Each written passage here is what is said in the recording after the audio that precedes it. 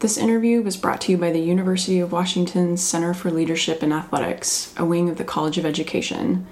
The center, in partnership with the Washington Interscholastic Activities Association, is hosting a special event on January 27th at noon, Women as Culture Builders. If you're listening to today's interview, you're either a woman leader in sport or an ally of women in sport, so we'd love to have you join us for this virtual event. To learn more and for registration, visit the center's website at uwcla.uw.edu. We hope to see you there. Okay, we're back with Sam Moore, Director of Sports Science and Assistant Strength and Conditioning Coach at NC State University. Sam specializes in designing strength and conditioning programs specifically around the needs of female athletes. And when we wrapped up last week, Sam shared her quote to help us begin to re-examine traditional and still prevalent models of sport training. Sam, share with us what you mean when you say periodization is a scam.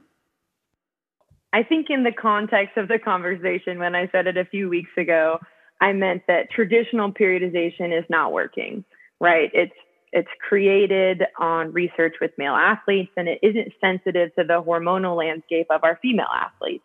With that, the hormonal landscape of our female athletes is different per the individual. So how can we create this traditional periodization model that takes goals of training and divides it into blocks of time when those goals aren't necessarily indicative of that block of time? And that's what I mean when I say periodization is a scam. So I believe that periodization should be developed for the individual. I've got a few different examples of the benefit of athletes and a hormonally sensitive periodization model. But I think one of the biggest examples was a return to play ACL athlete that I had when I first got to NC State. And she had gotten an ACL reconstruction, I believe in November. And so when I arrived beginning of January, she was ready to start lifting, and hypertrophy was the goal. She had atrophied a considerable amount, which is common. And so we lifted 4 times a week in the traditional muscular endurance and the muscular hypertrophy setting. And from the beginning of January until mid-March, when we left for spring break and then never came back, her between limb deficit of force output had stayed the same. She was at a 40% deficit. And so I went into quarantine, racking my brain of we're lifting 4 days a week. We're doing all of this single leg work.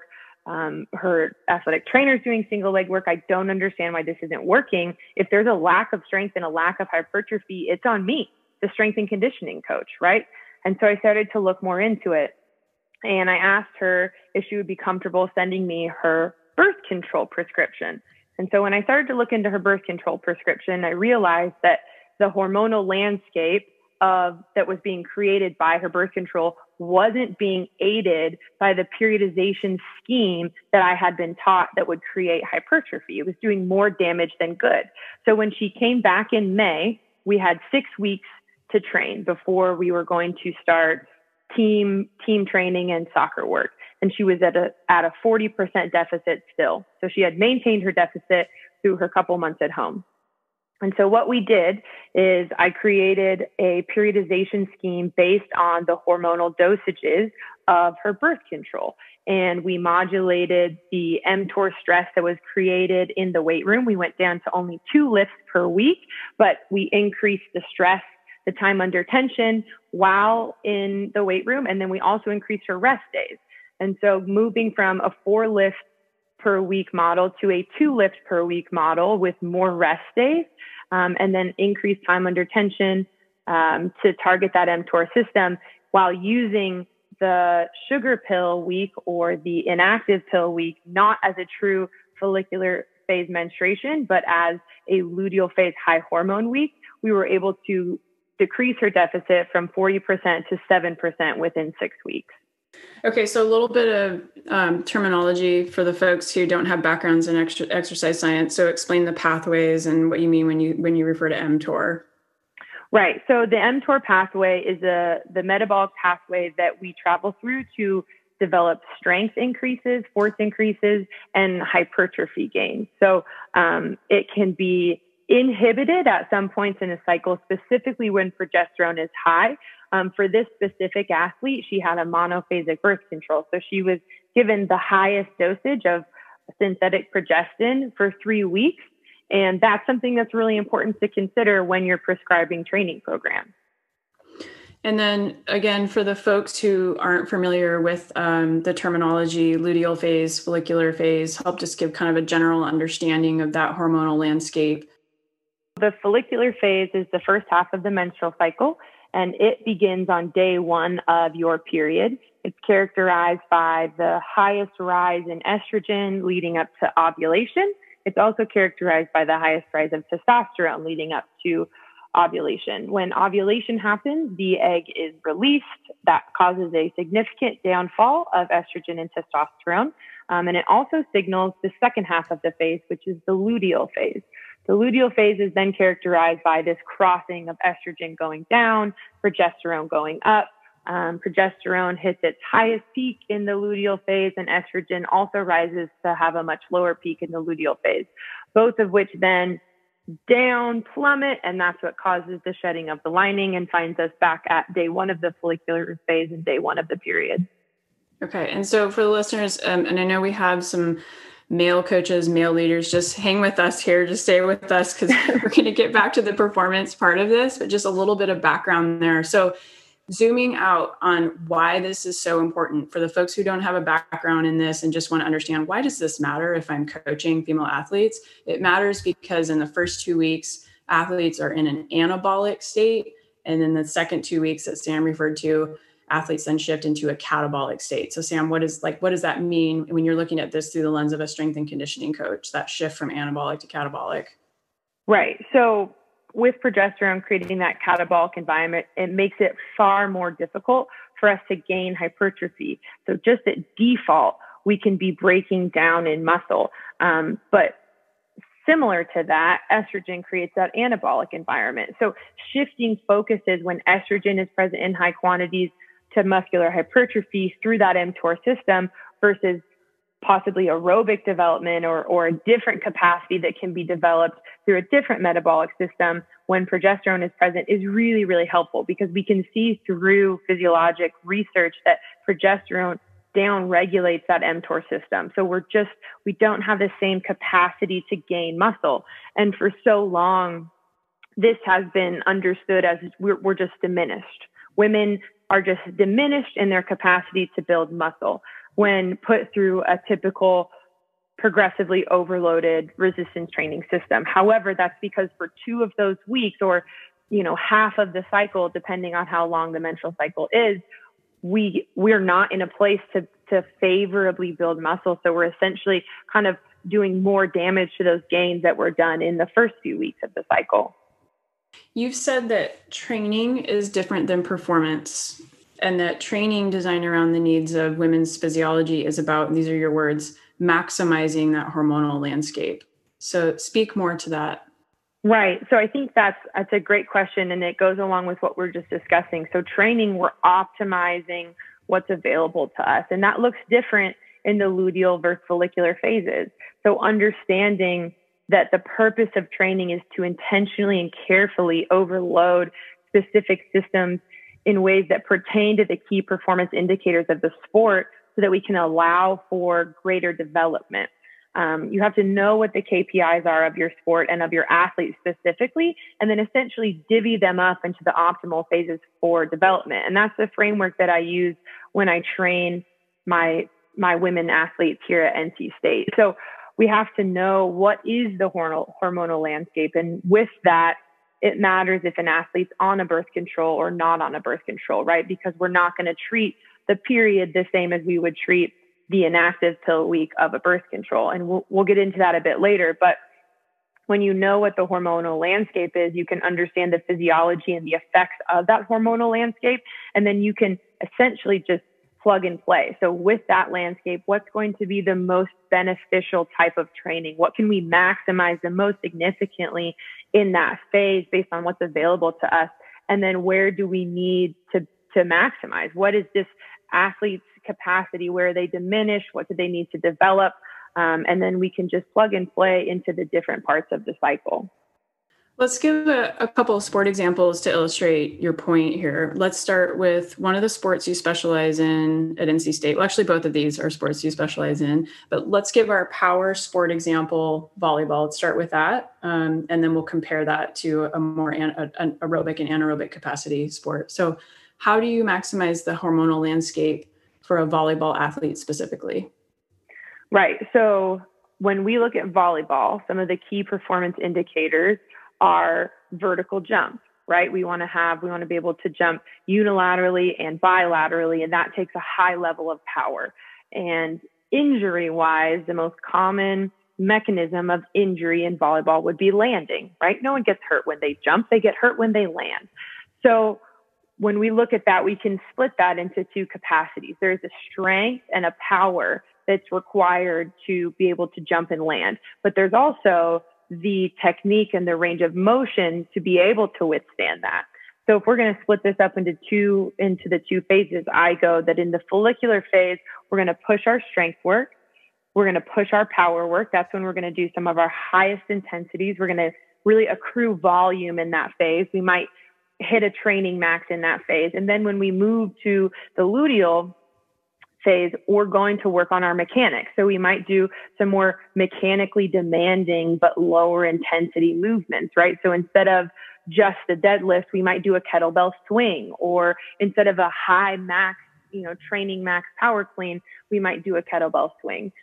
We can also do landing mechanics in that phase. So that's something that's really common, is if we can teach our women to maximally move and functionally move and safely move when they're quote unquote not in their optimized, so they're in a diminished state, their transfer of skill is much better from the luteal phase than we used to think that it is. And so that's really important. So we can work on technique work and really perfecting that technique in the luteal phase of landing on one leg, on two legs, work on that range of motion, work on that aerobic capacity to do it again and again. And then when we move to the follicular phase, that's when we're really going to push our force output. Okay, let's contrast that with a sport that demands a high level of both aerobic and anaerobic capacity, soccer. Soccer is a great example because a lot of times when we look at volleyball, right, it's such an anaerobic sport that it's hard to understand the aerobic capacities of a volleyball athlete. But with soccer, it's really evident. So we can see that they have to be able to do high speed movements. They have to be able to be really strong and forceful and boot a ball down the field. They have to get up and sprint and be quick and powerful, but they also have to be able to do it for 90 minutes. And so we can take those anaerobic capacities and develop them in the follicular phase, the strength, the power that we just talked about, but we can also take the aerobic capacities and develop those in the luteal phase. So we can see that running economy is improved in the luteal phase at an aerobic level. So if we're going to be doing conditioning, we might do, flying 10s or flying 20s and work on high speed technique and high speed sprinting in the follicular phase, but then, and very minimal volume to be able to work at that high of an intensity. And then in the luteal phase, we would bring the intensity far down, but we would accrue some volume because we know that our aerobic running economy is better in that phase. What advice do you have for women athletes who are training themselves? I think the first thing is creating an environment of self-awareness. So as female athletes, we are taught for so long, as athletes of any gender, we're taught that we have to push ourselves to the max anytime we train, right? If you're not willing to do something, there's someone else out there that is, and extra reps and extra this and extra that. And that's great. And we don't want to take away that tenacious go-getter attitude that makes elite athletes elite, right? But we have to educate our women on what's happening so that they can understand and then reframe the barometer of success, of achievement, and what they're developing in each phase. So I think one, creating that self-awareness. How do I feel today? And it doesn't matter if we think it's related to our cycle or related to our birth control or related to our partner or school or our kids. How do I feel today? What's my stress level like today? How does my body feel today? What does it feel like when I'm drinking my morning coffee? How hard was it for me to get out of bed? And then based on the answers to those questions, have some kind of a predetermined flow chart of what you need to train. So understanding the outcomes of your training. Why Why are you training? What do you need to do? What do you need to improve in your training? And then what kind of days would lend themselves better to that type of training? So if you do feel super stressed, what kind of training is going to still check the box of a key performance indicator? What do you need to develop? But what might even help make you feel better that day, right? Because we're training the holistic athlete, holistic with a W. You are a whole person.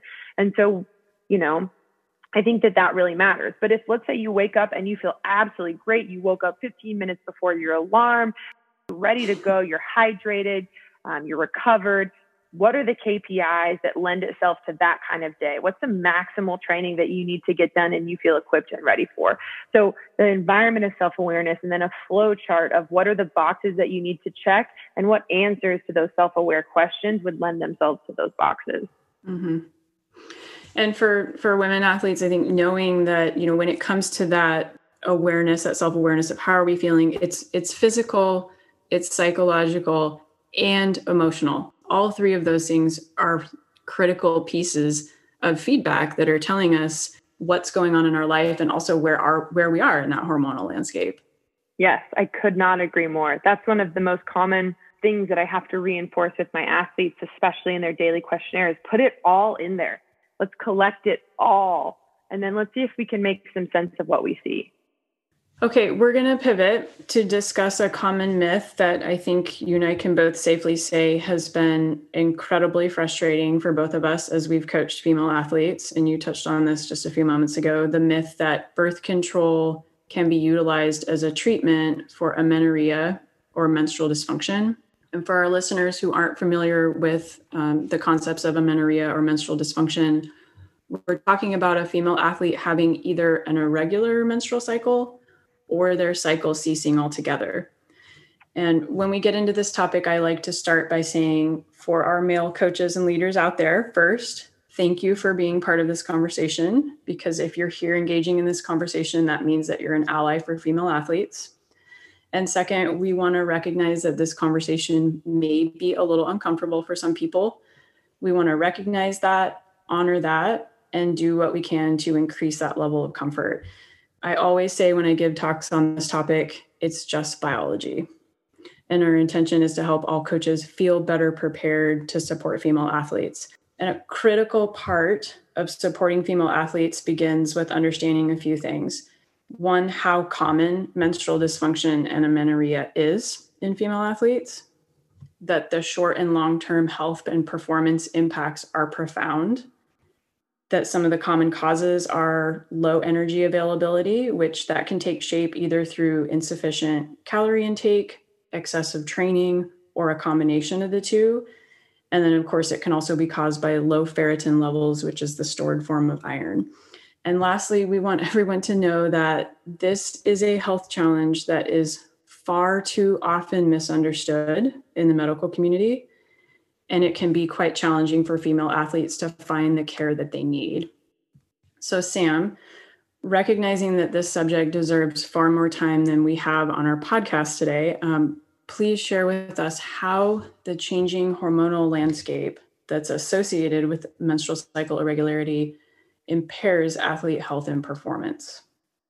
It's a heavy subject.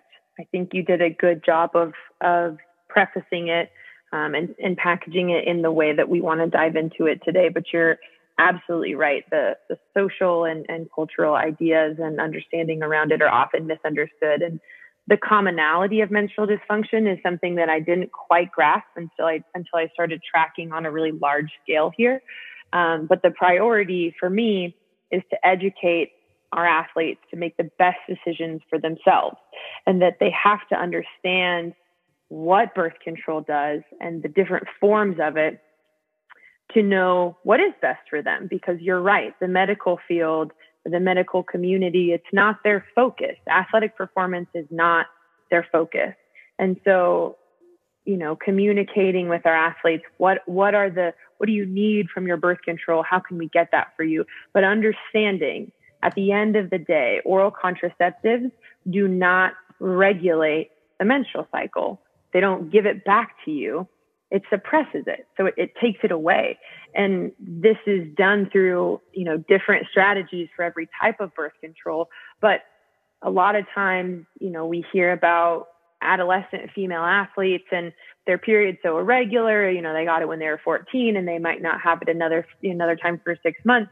But that makes sense, right? Epigenetic experience to estrogen is not going to create a specifically regular cycle right at the beginning of puberty. And so, beyond the difficult and at times rather detrimental side effects later in life, birth control masks all potential secondary amenorrhea symptoms as it causes a withdrawal bleed rather than a true period. And so we can't truly know if our athlete's in secondary amenorrhea and then be able to help the amenorrhea and work through it and find a therapy to return a healthy menstrual cycle. I think also birth control can perpetuate this idea, oral contraceptives specifically, this idea that periods are associated with these horrible side effects of high levels of hormones, because that is the landscape of a withdrawal bleed. But a withdrawal bleed is not a true period. And so understanding that the pill is not always the answer. At times it is, but at times it is not. And so if we're going to talk about secondary amenorrhea specifically, so the loss of a period and then, or just, menstrual cycle dysfunction, it's so much more prevalent with our female athlete populations than we think it is, or even than we can see that it is, because it is often masked by birth control, or the questions aren't even asked. And there are some sport communities that wear this amenorrhea like a badge of honor. And I know that, Martha, you and I have talked about the endurance sport community, and specifically with young women, and how we used to connect amenorrhea with a low body fat and a high training load. And those, high training load and low body fat are things that are typically performance indicators, or considered to be performance indicators of endurance sports, but that's not the case. And so we really need to understand that birth control does not regulate your cycle. It does not return your cycle. It fully suppresses it. And if you are on the pill, you don't have a healthy menstrual cycle. Again, that's not to say that it's not the answer as a therapy for many different situations, but in terms of secondary amenorrhea, it's not applicable. Mm-hmm. Yeah. And the other thing I pull from this is just how important it is for women athletes to understand that their cycle, and that cycle or regularity or irregularity, is such a critical piece of feedback about, how healthy you are as a person, as an athlete. And, if that cycle is not regular, that is a red flag. That is another piece of feedback that we should be attuned to as female athletes, in the same ways like our recovery patterns, heart rate, resting heart rate, all those sorts of things. It's another metric that should be, and maybe the most important one. It's such a critical piece of feedback. I would fully agree. And I think some of the most common feedback that I give to strength coaches when they're tracking numerous types of metrics, whether it's heart rate metrics or GPS metrics, is, are you measuring cycle? Because cycle is going to have an impact on every wellness metric that we track. And if we're not tracking the cause, if we're not trying to identify what's happening to affect these other parts of wellness, then we're really only getting a small portion of the picture. I just want female athletes to know that, if you're struggling with this, you're not alone. These aren't the most common models used. These models that are appropriate for female athletes. It's, we've all learned systems, myself included. Sam and I, we both have degrees in exercise science, or, more than one. And it's like, we didn't learn this stuff, right? We had to dig this information out on our own. I think that's a really, really common misconception too, is that we're taught this, is that as women, we're pulled aside into a secret room when we decide we're going to be elite level athletes, and we're explained these things. And so we have to take care of them on our own. But I get the same reaction from female athletes versus male athletes, or female coaches versus male coaches, is that I had no idea. I'm like, don't worry, don't beat yourself up. No one did, right? Mm-hmm. Like this isn't a common discussion. And so a lot of times, and Martha, I know that we've talked about it, but I'll get these really emotional responses from these women who are, either retired or at the tail end of their career, of sometimes at times anger or sadness of, why didn't my coach seek this out? Why wasn't I coached like this? what could have been my potential if this is the way that I was treated, or, even girls that drop out of sport. And so I do think that it's important for it to be on the docket to discuss. We have to start bringing these topics mainstream. And that's one of my hugest points of gratitude for you, is that the awareness that you constantly bring to it, it's so necessary. And as you're educating coaches of the future, they have to be aware of these things. They have to start asking these questions, male coaches and female coaches. If you're going to work with female athletes, if you know a female athlete and you're going to talk about sport with her, these are things that you should be aware of. And we have to keep pursuing and asking these questions. And I think the more experiences that we hear from women athletes, the more understanding that we have of how necessary it is to implement this type of work yesterday. Right. Totally. Yeah, I couldn't agree more. And I think, for you and I we've opened up this door and we've been having this conversation with female athletes, individual athletes, with teams, with coaches for a while. And once you start having more of those with individual athletes who are going through that emotional experience of, like you say, anger, disappointment. I mean, it's real and it's intense for female. Think of all these female athletes who have invested incredible amounts of time and energy and effort, to be their best at any given sport. And then to find out down the road, oh, I could have done this all really differently, and it's a very emotional response. And then the other side is the athletes whose health completely deteriorated. Those are pretty common too. The athletes who have experienced stress fractures or fertility issues later in life, like I said in the beginning, the short and long-term consequences are profound, but the conversation in most sport landscapes is just not being had. And so people can start to believe oh, there's not really anything going on here, but there is. We just have to open that door, welcome these conversations, help athletes, particularly young athletes, develop that self-awareness and that attunement, and encourage that and talk about how important that is. It's our responsibility. If we are leading female athletes, it's not extra credit. It is our responsibility to do this, to open up this conversation. Yeah, I think that's a good way to put it. It's not extra credit, it's a responsibility. And with that, I think the emotional experiences and the emotional damage that can come along with being a woman athlete in a man's environment of sport can be really damaging. And it can be really hard to tell those stories. It can be even hard to acknowledge that that's a story at all, right? I had one athlete who reached out to me through social media and she said, I'm so angry that I'm almost 30 and I'm trying so hard to string it together at the end of my career. And this is the first that I'm hearing about this. And it makes me think all these experiences are coming to mind that were so damaging towards my self-identity. And so those stories need to be told, but we have to communicate to these women that those are stories at all, that those are things that wasn't okay, and that there is better available to them in the future. Yeah. Okay, to wrap up this segment, we're going to look at the application of all of this. And when we consider how this information is implemented or not implemented, we have to be aware that as humans, we struggle with change. It's hardwired in human psychology to prefer systems and habits that are familiar to us. And the reality is that draw toward what is familiar can also hold us back. And Sam, you and I have had many conversations discussing the reluctance toward change. And we've discussed that this reluctance extends even to the athletes themselves because they're so familiar with those traditional models of training. And this process of adopting a different way of doing things can be incredibly psychologically challenging for athletes whose training habits are deeply ingrained. So knowing that change is not easy for people, we as coaches and leaders, we have to anticipate this resistance to change and plan for it. So Sam, let's lay out a few challenges to be anticipated so that folks can prepare. As you have implemented women-specific training design and for individual athletes and teams, what have been the most significant challenges that you've observed people face, and how were those hurdles overcome?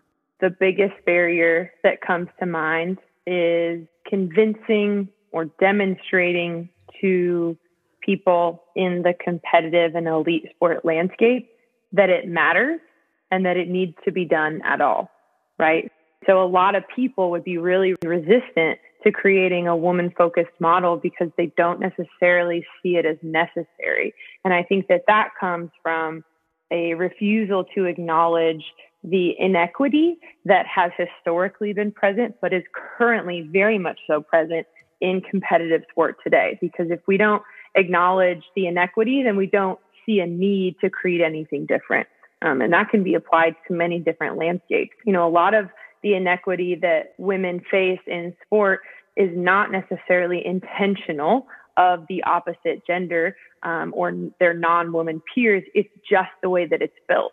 So the biggest barrier that we face is that sport wasn't built for us, right? It wasn't built by us. We weren't allowed to compete for hundreds of years. And so, you know, it's not anyone's specific fault that it is where it is. However, we can acknowledge and understand the historical inequity and the inequity present in order to see the need for a change, an adjustment, a new model. And so that's something that I think is our biggest barrier. I think the next thing that comes to mind is coaches and athletes who have already experienced great levels of success training within this traditional format. It's a hard switch to get them to understand that the ceiling, the potential of accomplishment and performance for their athletes is much higher when we start creating and implementing these programs that are developed and derived of the woman. And not to say that it's impossible, right? So some of the programs that I've worked with have been extremely successful programs. In fact, one of the biggest reasons I got hired at NC State is Tim Santoro, the women's soccer coach. Extremely successful coach, right? They've been to the Sweet 16 multiple times.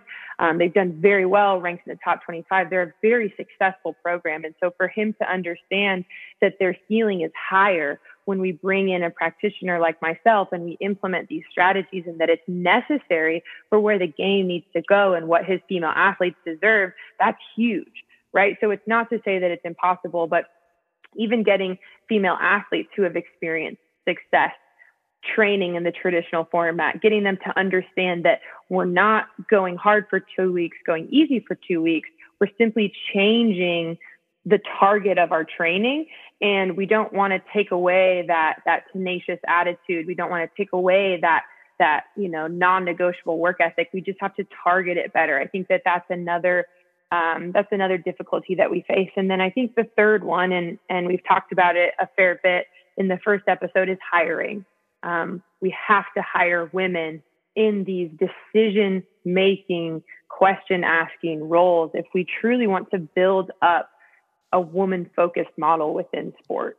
I love it, Sam. It's heartening to think about where we could go. You know, work like yours, the people around you supporting that work, more coaches adopting these new models. It's exciting to think about where we could go with that. I mean, I truly think that the sky's the limit. And I do think that we can create this environment of sport, this world of sport for women and by women. And I think that the by women is often missed. And I do think that putting women into the top roles of sport is crucial to moving forward with this model. Awesome, Sam. Okay, well, up to this point, our discussion has been geared toward how all of this looks for kind of athletes who are later in high school, collegiate level athletes, even pro level.